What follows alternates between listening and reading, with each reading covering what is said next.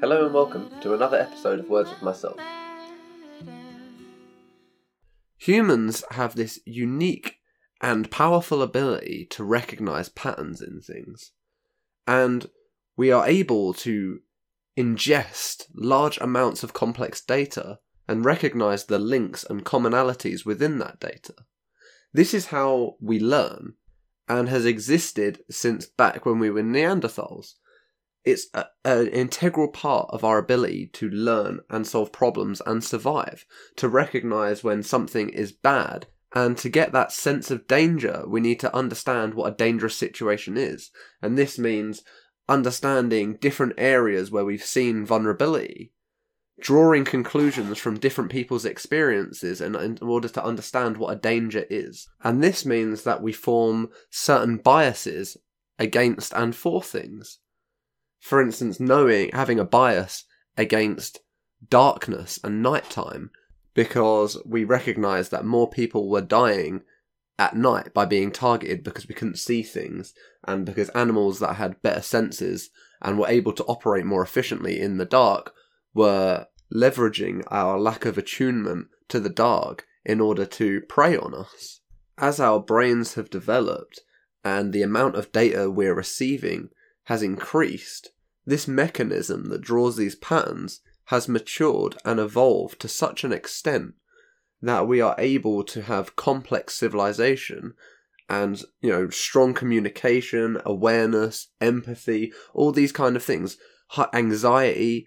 All of these things come from this kind of pattern recognition and awareness part of our brain. Our ability to sense danger, our ability to sense opportunity, all comes from this part of your brain that is able to analyse data. But the problem is this is not a perfect system. And the patterns we form is based upon the information we ingest and our subjective experience.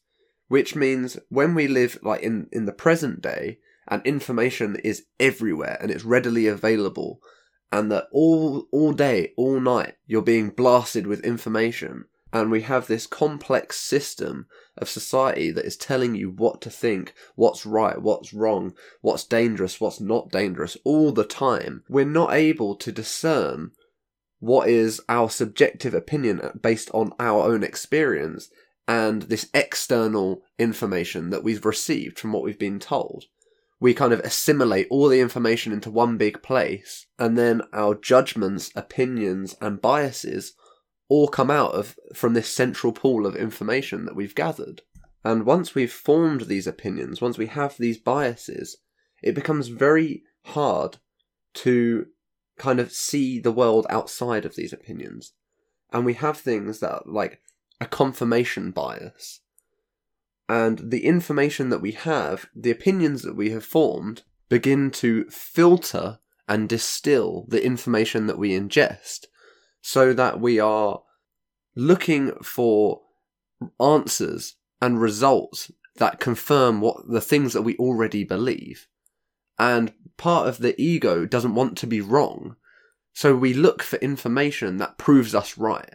Whether it's harmful or productive to us, we key in and kind of disregard any information that is threatening the ego or the current belief system. Our ego is attached to our beliefs and our principles and our opinions, and it doesn't want to believe that it's wrong.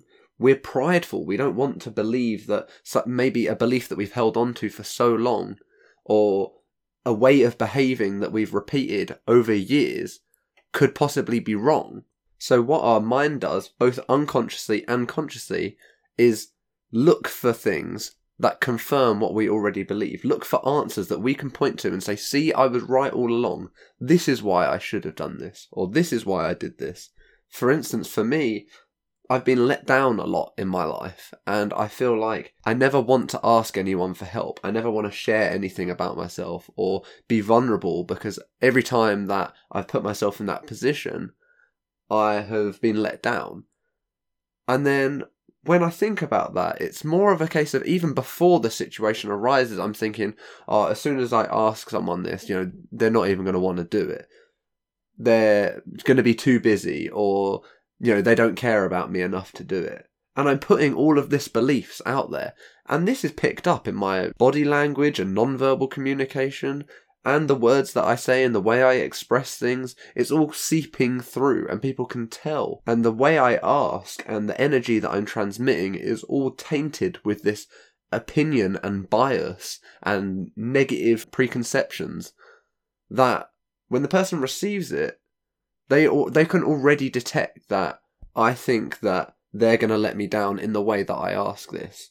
And then they let me down. And then I use that as a reason to say, hey, look, more people are letting me down. Yeah, every time I ask someone, they let me down. And then it's a kind of negative cycle. And it just feeds its own opinion and its own bias to say that these patterns that I've repeated are having the same outcome. And there's no other possible outcome. And I'm right. And that allows us to remain in a state of suffering. And as soon as we change a piece of behaviour, or we try to take a step in a different direction, our brains are immediately looking for all of these pieces of information that are saying, this is wrong, why are you doing something different? Fit the pattern. You don't want to break this attachment that you've had to this opinion or this bias. Do the same thing, so that when it comes to saying, I've been underconfident because I don't want to seem like I'm bragging or being arrogant, so I don't talk about my accomplishments. And then the second that you say something positive about a piece of work that you've done, and then one person says, oh, that person's boasting, and 50 people say, that is an amazing piece of work, you should be so proud of yourself. All you hear is that one person's voice that said you were arrogant, and you lock into that and you use it as ammo to fuel exactly what you believed before. This is cognitive dissonance. This is holding on to your beliefs, and it is very difficult to break the attachment if you can't recognize the process of this happening. If you don't have the awareness in order to be able to say, I can see that I have been in a pattern for a while, and this is my belief. You have to understand that the bias that comes with that and be able to identify it. Identify when part of your cycle that you're trying to break, and look at the information that you're receiving and try to be objective in how you analyze that data.